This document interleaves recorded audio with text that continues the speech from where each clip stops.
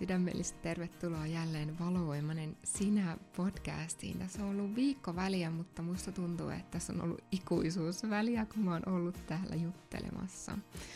No, mä oon Saksassa. Terveisiä täältä Alppien juurelta.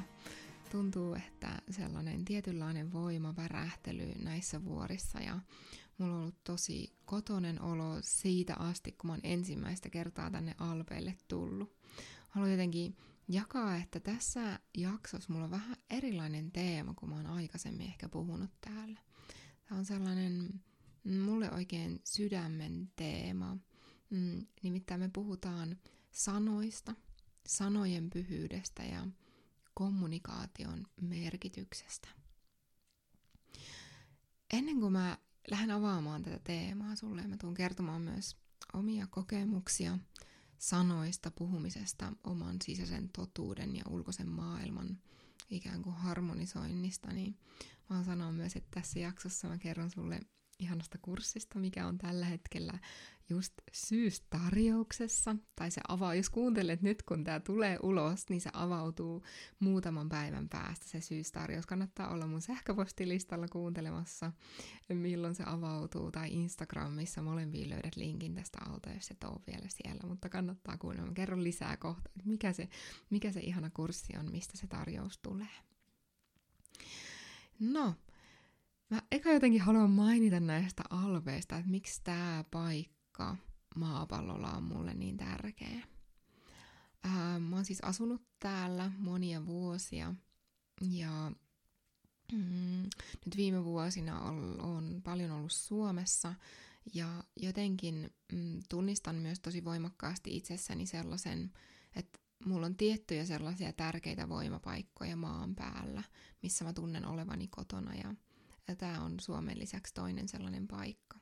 Silloin ensimmäistä kertaa, kun mä muutin tänne 2017, se oli se eka kerta, kun mä muutin Alpeille. Mä olin nähnyt vision meditaatiossa ashramista Alpeilla ja mä tiesin, että mun kuuluu mennä sinne töihin ja sitten mä löysinkin sen. Se on ihan tässä lähellä, missä mä oon myös täällä asunut. Niin mulla tuli sellainen olo, että mun niin kun pistorasia on löytynyt. Tuli sellainen olo, että tämä maa ja nämä paikat täällä, niin oliko sellainen pistoke mun sille niin kuin voimalle. Et ihan kun laittaa ton pistokkeen seinään, pistorasiaan, niin mulla on sellainen olo, että se tapahtui mussa silloin. Ja se on ollut jotain tosi merkityksellistä. Ja mä oon perehtynyt myös paljon niin kuin luonnonvoimaan ja siihen, että millaisia voimapaikkoja ja miten erilaisten voimapaikkojen värähtely resonoi sit meidän värähtelyyn tietyissä elämänvaiheissa. Ja mä oon kyllä tosi kiitollinen siitä, että saa kokea sitä. Ja mä haluan myös tänä avulla kannustaa sua katsomaan, että elätkö sä tällä hetkellä sellaisessa paikassa, missä susta tuntuu sille, että sä oot ihan oikeassa paikassa nyt, siihen sun värähtelyyn, että se antaa myös se maapläntti tavallaan antaa sulle voimaa, tai onko sulla sellaisia voimapaikkoja. Ja se on nimittäin tosi tärkeä osa myös meidän kutsumusta ja meidän tietosta kutsumuksen elämistä, että meillä on itsellämme sellaisia latauspaikkoja, missä meillä on oikeasti kotosa olo. Monen asiakkaan kanssa käydään aina uudestaan läpi, kun uudelleen linjataan yrittäjyyttä ja omaa kutsumusta ja erilaisia yrittäjyyden arkisia tehtäviä, niin mä aina laitan ykkösenä kaikkien kanssa oma hyvinvointi ja omasta hyvinvoinnista huolehtiminen. Että mä sanoinkin jossain maksuttomassa webinaarissa tänä vuonna, että se oma olo pitää olla ihan timanttinen. Se oma koneisto pitää olla timanttisessa kunnossa, ihan kuin huippu-urheilijalla. Ja silloin on myös tosi tärkeää, että millaisessa ympäristössä sä oot. Mä oletan, kun sä kuuntelet tätä mun podcastia, että sä oot herkkä, sä aistit herkästi. Ja silloin kun me aistitaan herkästi, niin silloin meidän ympäristö vaikuttaa meihin tosi paljon. Ja silloin on tosi olennaista, että millainen ympäristö meillä on. Ja se itse asiassa kurssi, mistä mä haluankin paljastaa sen ehkä jo nyt, mikä on tulossa, niin se on Herkkyys on lahjasi kurssi. Se on ollut tosi suosittu verkkokurssi, mitä on jo monet ihmiset käynyt ja saanut siitä apua omalle herkkyyden matkalle. No, miten herkkyys sitten liittyy siihen kommunikaatioon, sanan pyhyyteen ja myös yrittäjyyteen, niin on se, että siinä vaiheessa, kun sinä kysyt vähän itseltä syvempiä kysymyksiä, siinä vaiheessa, kun sä oot empaattisempi, ehkä kuin keskivertoihminen täällä maan päällä ja aistit herkemmin, ehkä selväaistit on auki, niin yrittäjyyden kanssa navigointi voikin muuttua. Ja mä koen, että se on myös yksi mun työn ydin ja jokainen ihminen oikeastaan, kenen kanssa mä työskentelen, niin nämä herkkyyden teemat on jollain tavalla läsnä, koska tietoisena yrittäjänä me vaan nähdään, aistitaan, tunnetaan niin paljon enemmän kuin NS-normaali yrittäjä, joka ei yhtään mieti tällaisia asioita. Ja sen takia mä haluan puhua myös herkkyydestä. Ja sen takia Herkkyys on lahjasi -kurssi on luotu. Ja nimenomaan Herkkyys on lahjasi -kurssilla saat niin paljon tukea siihen, että miten sä voit navigoida sun sisäistä maailmaa ja ulkoisessa maailmassa. Ja löytää siitä sun herkkyyden ytimestä sen sun kutsumuksen ytimen. Sen takia sen kurssin nimi on Herkkyys on lahjasi. Ja siis nyt, jos kuuntelet tällä hetkellä tätä podcastia, niin lauantaista 48 tuntia, niin tuo Herkkyys on lahjasi -verkkokurssi on -50%, eli se on puoleen hintaan. Eli jos nyt haluat syventää sun herkkyysmatkaa, niin tää on ihan super upea mahdollisuus sulle. Herkkyys on lahjasi -kurssilla käydään läpi, että miten sä voit päästää irti sellaisista uskomuksista sun omaan herkkyyteen liittyen, mitkä ei palvele, sun omaan kutsumukseen liittyen, mitkä ei palvele. Mä autan sua ymmärtämään, että minkä takia se sun oman koneiston timanttisessa kunnossa pitäminen on varsinkin herkkänä yrittäjänä todella olennaista. Eli miten sä kultivoit terveet rajat omaan elämääsi kaikilla osa-alueilla, jotta myös sä voit loistaa siinä omassa kutsumuksen voimassa. Ja sitten siinä on 3 moduulia. 3. moduulissa käydään yhdessä läpi sitä, että minkä takia se sun herkkyys on aivan suunnattoman suuri lahja tälle maailmalle. Minkä takia sun herkkyys on nimenomaan se sun kutsumuksen ydin. Ja jos nyt heti kiinnostuit ja haluat kuulla lisää, niin käy lukemassa. Linkki on tässä alla ja tuu ihmeessä mukaan tälle upealle herkkyysmatkalle. No, herkkyys ja kommunikointi on mulla sen takia tällä hetkellä sydämellä, että mulla on tää vuosi itsellä ollut oikein sellainen niin kuin, sen puhtaimman luojan voiman kultivointi itsessäni. Mä oon kasvanut ihan älyttömästi yhteydessä kaikkein korkeimpaan ja ennen kaikkea värähtelytasolla huolehtimaan vielä suuremmissa määrin aivan timanttisesti siitä rakkaudesta ja siitä luojan rakkaudesta, joka minussakin asuu, ja se on ihan se sama rakkaus, mikä sinussa asuu. Ja mä kohtaan tosi usein ihmisiä työssäni ja myös ihmisiä, kun juttelen heidän kanssa esimerkiksi mun työstä. Ja lähes poikkeuksetta jokainen ihminen sanoo, että tuntuu välillä, kun eläisi vähän niin kuin 2 elämää. Tämä on nyt tosi kärjistetysti sanottu, mutta tämä liittyy paljon siihen, minkä takia mä puhun tänään siitä, että mitä sanan voima oikeasti on ja mitä kommunikaatio on.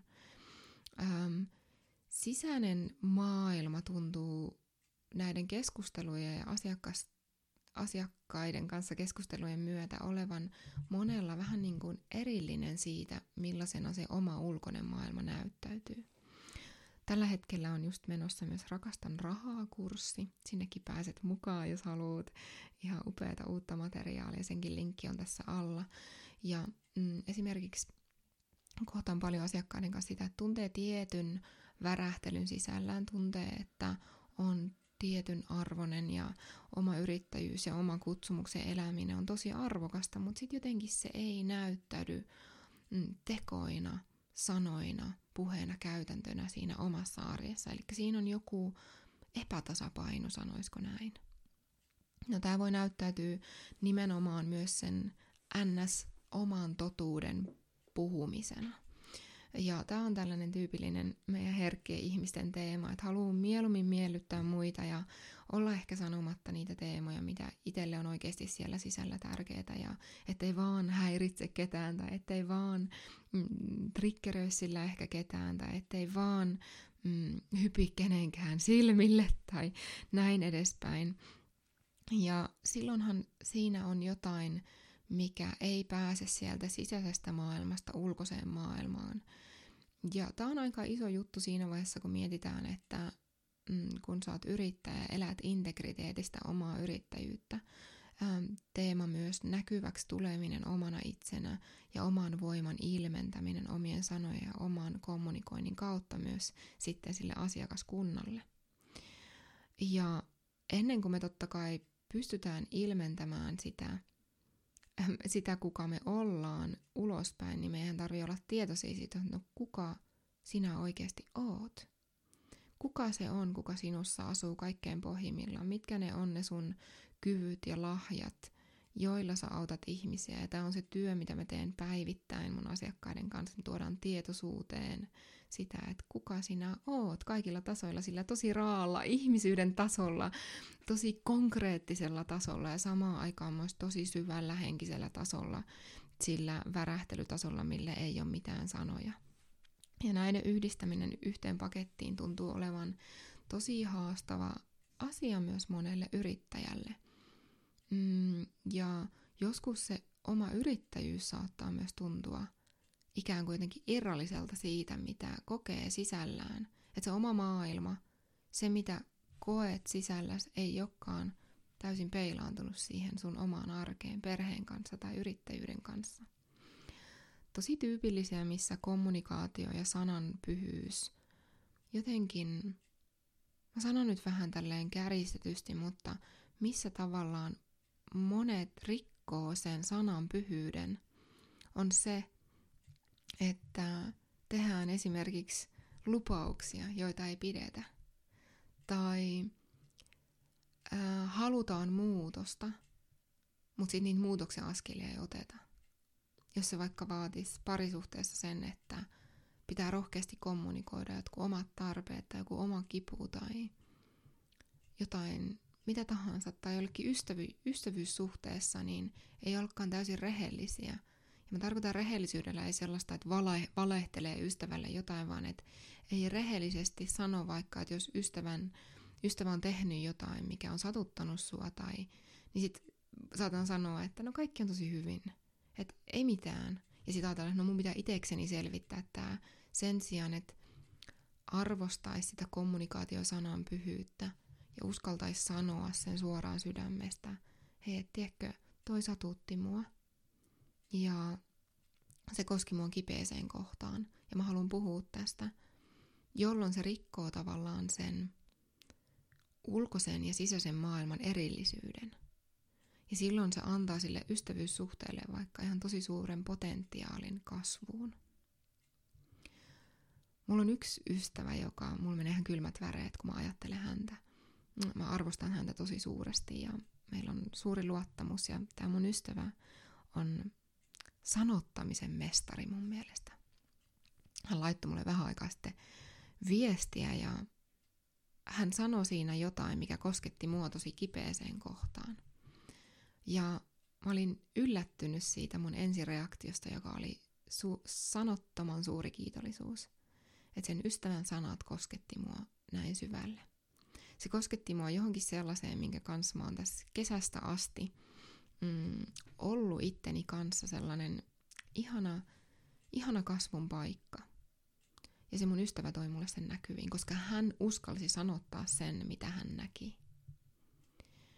Jolloin sinä yrittäjänä, sinä kumppanina, sinä ystävänä,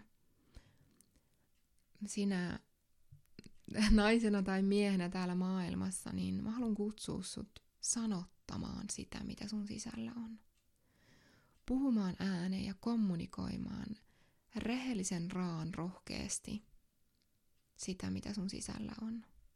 Ja mä en tarkoita sellaista, että me syljettäisiin meidän sisältä tunteet ja ajatukset toisten päälle, että sinä se olit, kuka sanoit tämän ja satutit minua. Mä oon jotenkin aina fiilistellyt paljon myös kommunikaatiota ja sellaista väkivallatonta kommunikaation tapaa. Eli tavallaan sanottaa kauniiseen muotoon se, mikä meidän sisällä on, mutta silti rehellisesti. Ja tämä on se mun kutsu, koska tämä tulee muuttaa myös sun yrittäjyyden. Siinä vaiheessa, kun sä löydät sellaisen terveen myös paikan itsesi ja oman herkkyytes kanssa. Sen takia herkkyys on lahjasi kurssi käy myös tätä läpi, että miten voi myös asettaa niitä terveitä rajoja ja löytää sellainen terveen tasapainon ja myös arvostaa omaa herkkyyttä. Kun sä löydät sen terveen paikan, että sulla on terve itsetunto, sä tunnistat, että sun tavallaan kaikki se, mitä aistit ja millainen sä herkkänä ihmisenä oot, niin se on tosi ok just niin, sun ei tarvitse muuttua mitenkään. Tunnistat sen ja sitten kun tunnistaa sellaisen, mä sanoisin, että syvän rakkauden itteä kohtaan, mutta mä haluan olla vähän tällainen vastarannan kiiski ja mä en oikein lähde mukaan siihen sellaiseen new age, että rakasta itseäsi ja kaikki on hyvin puhumiseen, koska mä en näe, että se on niin. Mä näen ennemminkin, että kun me tunnistetaan Luojan rakkaus itsessämme, se rakkaus, joka me ollaan aina oltu ja tullaan aina olemaan, niin me automaattisesti rakastetaan myös itseemme osana tätä koko luomakuntaa. Silloin me tunnistetaan, että myös se yrittäjyyden ykköspilari on se meidän oma hyvinvointi, se timanttinen hyvinvointi, mikä on, mistä ei kompromisseja, niin kuin, ei tehdä kompromisseja siitä, koska se on kaiken sen tietoisen yrittäjyyden ykköspääpilari, sen sun kutsumuksen elämisen pääpilari, jolloin mä tykkään verrata tätä kaikkea nimenomaan. Mä oon varmaan puhunut podcastissakin sulla aikaisemmin siitä. Mä tykkään verrata sitä meidän hyvinvoinnista huolehtimista nimenomaan siihen huippu-urheilijan elämään. Koska silloin kun sä oot värähtelevä kanava täällä maan päällä sille puhtaalle Luojan rakkaudelle, niin silloin meidän tehtävä on pitää huolta siitä rakkaudesta, jolloin terveet rajat ja kommunikointi tulee myös peliin, koska silloin me ei anneta ihmisten kohdella meitä miten vaan ja me ei suostuta vaan asioihin sen takia, että me miellytettäisiin jotain tai monesti herkillä ihmisillä, varmaan tunnistat itse myös sussa, niin on se ikuinen harmonian kaipuu, että ei halua konfliktia ja silloin ei uskalla sanottaa sitä sisäistä ja silloin se kaikki upeusrikkaus jää sun sisälle, kun sä et uskalla myöskään rehellisesti, totta kai kauniilla sanoilla sanottaa sitä ulkomaailmalle. Jolloin mikä jatkumoketju siitä tavallaan tulee, niin se vaikuttaa siihen, että miten sä elät sun kutsumusta. Koska sun kutsumusta täällä maan päällä pystyy elämään vaan, jos sun sisäinen ja ulkoinen maailma on täydessä harmoniassa keskenään. Mä oon itselle välillä omassa elämässä ihan kuin sellainen niin kuin salapoliisi, että mä oikein tykkään, kun mä huomaan jonkun kohdan, missä mä en ole elänyt täydessä integriteetissä, jolloin mä pääsen linjaamaan jonkun tietyn tietoisuuden uudestaan sellaiseen paikkaan, mikä on täydessä integriteetissä sen kanssa, sen Luojan rakkauden kanssa, mikä mä tunnen sisällä ja mikä mulle on totuus tällä hetkellä. Tai mikä on se totuus, jonka minä tunnen. Mä en ajattele myöskään, että meillä kaikilla olisi joku oma yksi totuus. Meillä kaikilla on tietty se totuus, mistä päin me eletään, mutta mä näen, että se totuus on myös se kirkkain, korkeimman totuus, joka värähtelytasolla on meille kaikille sama, mutta se löytää niin erilaisia värähtelyn värejä tässä maailmassa meidän kautta, koska sun kanava on tosi ainutlaatuinen kanava ilmentää sitä Luojan rakkautta täällä. Joten miksi sä jättäisit sen Luojan rakkauden jättäisit sen ilmentämättä sen takia, että sä et uskalla kommunikoida tai sanottaa sitä, millaisena se sulle näyttäytyy. Jolloin tällä kaikella on vaikutus siihen, että millaista yrittäjyyttä sä elät. Elätkö sä sellaista yrittäjyyttä, joka näyttää tasan tarkkaan sulta, joka on sen puhdas, sen Luojan rakkauden kehollistuma, ei kompromisseja. Ja siinä vaiheessa, kun uskaltaa astua tällaiseen paikkaan tietoisena yrittäjänä, niin mä tiedän mun omasta eletystä elämän kokemuksesta, joka mä nyt tässä voin tuntea, kun mä puhun sulle, ehkä sä tunnet sen värähtelytasolla, niin elämä muuttuu, elämä on erilaista, elämä on aitoa. Ja se ei tarkoita sitä, että ne teemat, mitkä nousee pintaan meissä erilaisten kokemusten kautta joskus loppuisi tai rajoittavat uskomukset poistuisi kokonaan tai epämiellyttävien tunteiden kokeminen poistuisi kokonaan. Se ei tarkoita sitä, vaan se tarkoittaa sitä, että se Luojan rakkaus, jota sä saat kantaa sun sydämessä, joka on se sun kutsumuksen ydin, on sulle niin arvokas, että sä et ole valmis enää tekemään siitä kompromisseja että sä jättäisit jonkun osan siitä elämättä.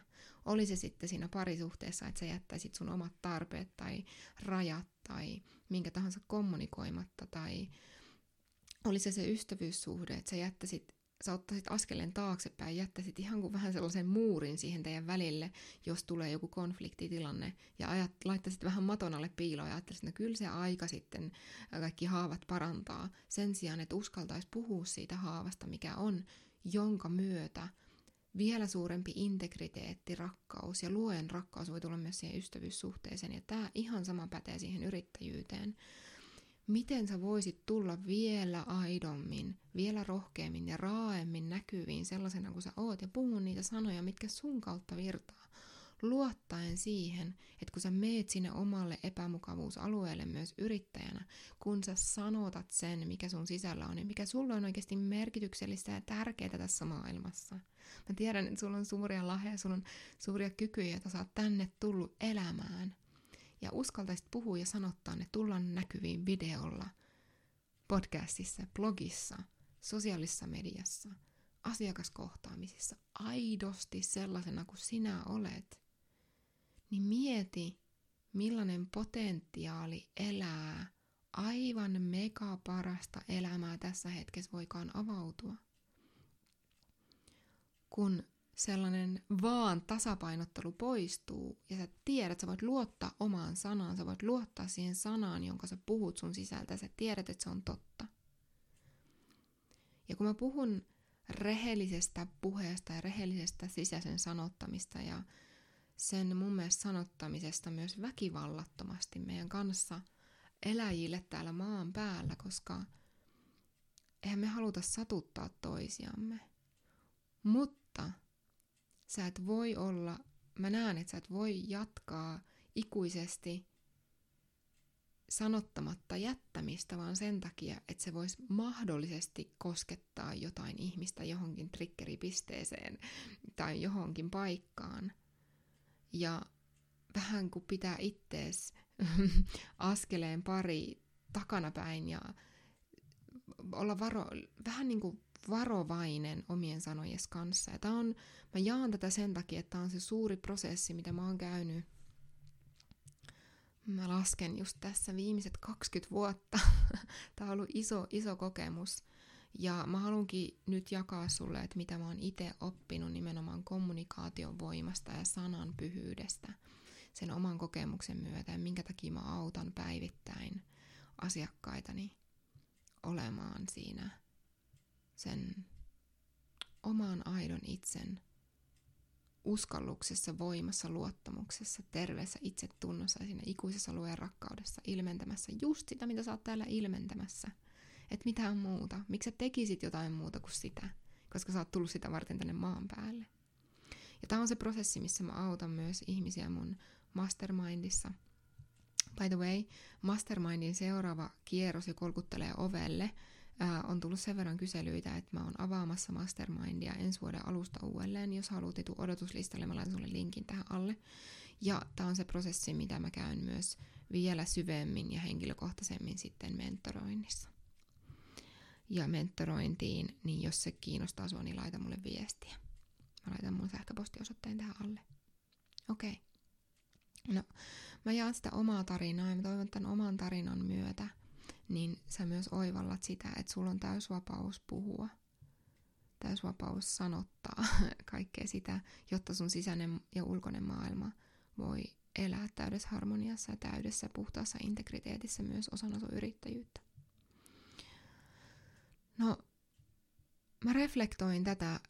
Itse asiassa tässä viime päivinä mun oma mentori on auttanut mua tosi paljon tässä nimenomaan sanan pyhyyden tunnistamisessa ja sen oman totuuden, aitouden näkyviin tuomisessa. Ja se on ollut tosi epämukavaa myös välillä.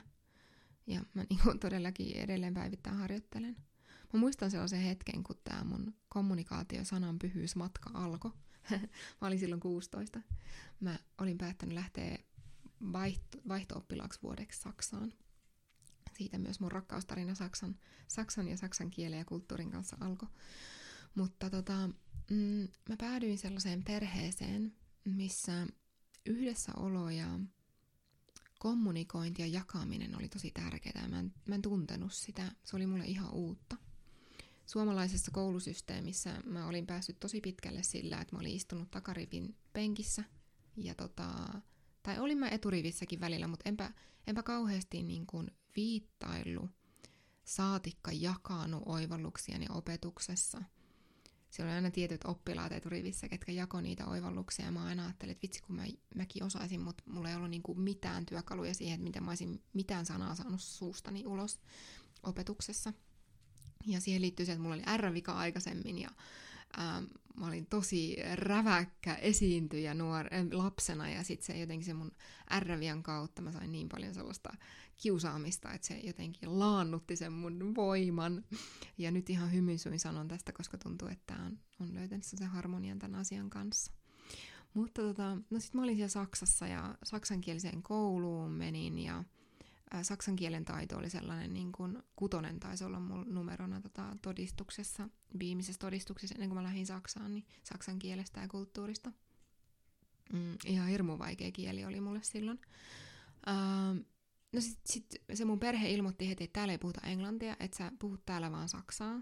Sellainen tiukka saksalainen struktuuri heti alkuun, että näin täällä toimitaan ja tälleen meidän perhe toimii. Ja sit mä olin yhtäkkiä siinä perheessä. Mä muistan sellaisia ensimmäisiä valokuvia itsestäni, kun mä olin niin ujon näköinen niissä valokuvissa, mä en tunnistanut itteeni enää yhtään. Mä olin Suomessa, mä olin aika naurovainen, niin kuin, aika eläväinen, en siellä koulussa, mutta niin kuin ystäväpiireissä. Ja sitten yhtäkkiä mä muutuin tosi paljon, mä sulkeuduin sellaiseen kuoreen. Ja kaikki se, mitä mun sisällä oli, niin ei löytänytkään enää mitään kanavaa tuoda itsensä ulos, koska totta kai se kielimuuri oli siinä voimakkaasti. Ja sitten mä niiden ensimmäisten 3 kuukauden aikana, se oli niin vaikeaa aikaa, varsinkin kun Saksassa lukiossa annettiin numerot, puolet numerosta oli suullinen numero ja puolet numerosta oli kirjallinen numero. Ja mä olin ihan paniikissa siellä koulun penkillä, kun piti hankkia ne suulliset numerot sieltä. Ja se perustui viittausaktiivisuuteen ja esitelmien laatuun. Suomalaisessa koulusysteemissä en ollut pystyin yhden käden sormella laskemaan ne esitelmät, mitkä olin pitänyt siihen mennessä. Ja ehkä monella nyt saattaa olla samanlainen tarina, että ei ole kauheasti joutunut tulemaan näkyviin. Ja mä oon tosi kiitollinen, että elämä noin aikaisin opetti mua siitä. No, kyllähän mä sen vuoden aikana tosi paljon kasvoin ja tulin itsestäni ulos. Opin puhumaan tunteista myös perheessä ja niin kun opin tosi paljon sanottamaan sillä vieraalla kielellä, niin kun silloin vieraalla kielellä, mikä tänä päivänä on mun toinen, niin kuin voin sanoa, että äidinkieli. Niin opin sanottamaan. Ja mä sain tässä vähän aikaa sitten vasta suuren oivalluksen, että silloin se mun sanan pyhyysmatka alkoi, kun mä ymmärsin jotenkin tosi syvällä solutasolla, että ei tää toimi näin.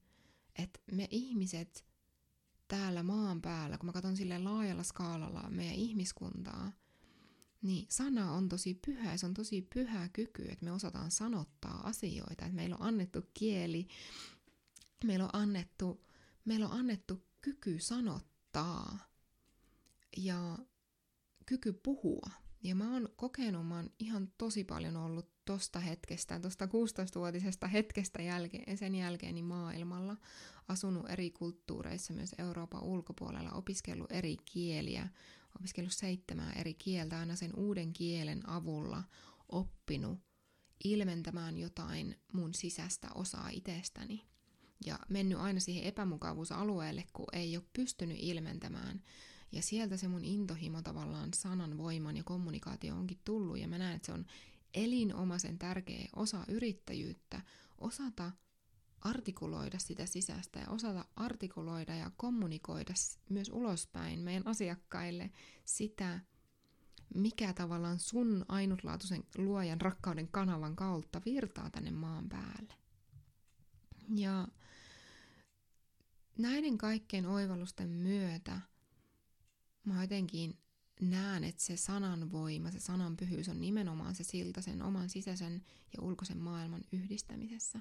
Koska silloin, kun me tuodaan jotain meidän sisältä sanan muotoon, niin me luodaan jotain uutta täällä maan päällä. Ja mietipä sellainen maailma, kun meistä kaikki olisi rehellisiä suoraan sydämestä ja puhuisi, mä haluan jotenkin alleviivata tai korostaa kauniilla sanoilla sitä meidän sisäistä maailmaa, arvottamatta sitä, että onko se kipu, mistä puhuu, vai onko se haava, mistä me puhutaan. Vai mikä se on se, mistä me puhutaan? Onko se elämän ylistys, mitä me puhutaan? Mun mielestä elämän ylistystäkin voi puhua niin paljon enemmän vielä. Sanottaa sitä kaikkea. Niin silloin mä näen, että aika suuri sellainen epätasapaino ja epäharmonia voi sulaa pois täältä meidän ihmiskunnasta. Ja silloin me voidaan myös luottaa toistemme sanaan, eikä meidän tarvi miettiä, että ollaanko me liikaa, ollaanko me liian vähän, ollaanko me liian isoja, liian pieniä, ollaanko me satutettu jotain vai eikö me olla satutettu jotain, kun me voitaisiin luottaa toisen sanan, että se toinen myös uskaltaa ilmaista itseään. Niin sen takia tämä on jotain, mitä mä haluan myös tuoda vielä enemmän osaksi omaa työtäni. Ja teenkin tosi paljon mun just henkilökohtaisten asiakkaiden ja mastermindilaisten kanssa nimenomaan sitä, että sanottaa sitä, missä itse on tällä hetkellä. Ja sanottaa sitä omaa prosessia, sanottaa sitä omaa sisäistä maailmaa. Ja jos nyt ei ole vielä tullut selkeäksi, niin tämä on se kutsu sulle myös askelta rohkeammin tulla näkyviin. Ja olla osaltas luomassa sellaista maailmaa, missä ihmiset kommunikoi sitä sisäistä maailmaa auki ulospäin. Ja tuohon kulttuurijuttuun mä halusin vielä, tämä on viimeinen asia, mikä tämän päivän jaksoon tulee, mutta halusin vielä sanoa sen, että mä oon jotenkin myös huomannut, että suomalaisessa kulttuurissa erittäin voimakkaasti on läsnä just se, että mieluummin jätän sanomatta, jotten satuta tai etten häiritse. Ainakin omassa kokemuksessana on ollut tosi läsnä. Ja kun on nähnyt niin monia erilaisia kulttuureja myös tähän päivän saakka, ja varmasti monia tuun vielä näkemään, niin on oppinut just sen, että se yksi normi, mikä me opitaan Suomessa, niin ei ole se ainoa. Ja mä näen, että meillä suomalaisilla on myös tosi paljon opittavaa nimenomaan kommunikaatioon ja tähän sanan ja näkyviin tulemiseen liittyen. Jotenkin mä haluan sanoa sulle, että sä et ole liikaa omana itsenä, sä et ole liikaa, kun sä ilmenät itseesi. Totta kai on hyvä löytää sellainen oma tapa olla, mutta olkoon tää sun inspiraatio. Ja Herkkys on Lahjasi -kurssi tukee sua tässä olemaan vielä askeleen enemmän se, kuka sä oikeasti sun sisällä oot ja elämään niitä sun lahjoja todeksi ja elämään myös sen sun herkkyyden kanssa täällä ilman, että se on sulle kärsimys. Ja tosiaan nyt ihana syystarjous. Saat sen alennuskoodilla syksy 23 sieltä Herkkys on Lahjasi verkkokurssin sivulta. Voit lukea sieltä lisää vielä kurssista ja ihmisten kokemuksia kurssista. Ja olisi ihana kasvaa siellä sun kanssa. Ja jos haluat sukeltaa syvemmälle ja työskennellä vielä syvemmin näiden teemojen äärellä, sanoisinko yrittäjyyden ja omien sisäisten teemojen ulkoisessa ilmentämisen äärellä, niin täällä on. Ja mulla on tällä hetkellä yksi mentorointipaikka tammikuun aloitukseen. Jos se kiinnostaa sua, niin laita mulle viestiä. Okei. Hei, kiitos paljon, että oot olemassa. Kiitos paljon, kun kuuntelet täällä. Tuu ihmeessä jakamaan, että mitä tää jakso herätti sussa. @veera_schmid_ Instagramissa, niin voit jakaa mulle viestillä. Musta on ihana saada teiltä viestejä. Tosi usein saan viestejä just podcastiin liittyen, mitä olette oivaltanut, ja se auttaa mua totta kai myös kehittämään ja jatkamaan tätä podcastia. Podcastinkin on tulossa ihania uusia tuulia tässä syksyllä. Mä tuun kertomaan niistä sulle. Mulla on muutenkin yrityksessä voimakas uudelleenlinjauksen tuuli menossa. Ja tuut kuulemaan kyllä näistä ihanista jutuista lisää. Mutta, ja jos tää jakso auttoi sua, sä oivallisit jotain tämän avulla, niin mä oon suuresti kiitollinen, kun jaat sitä sosiaalisessa mediassa. Voit täkätä mut siihen tosiaan @veera_schmid_ ja ihmeessä myös ystäville, tuttaville, ketkä vois saada tästä apua. Okei. Lämmin kiitos, että oot täällä.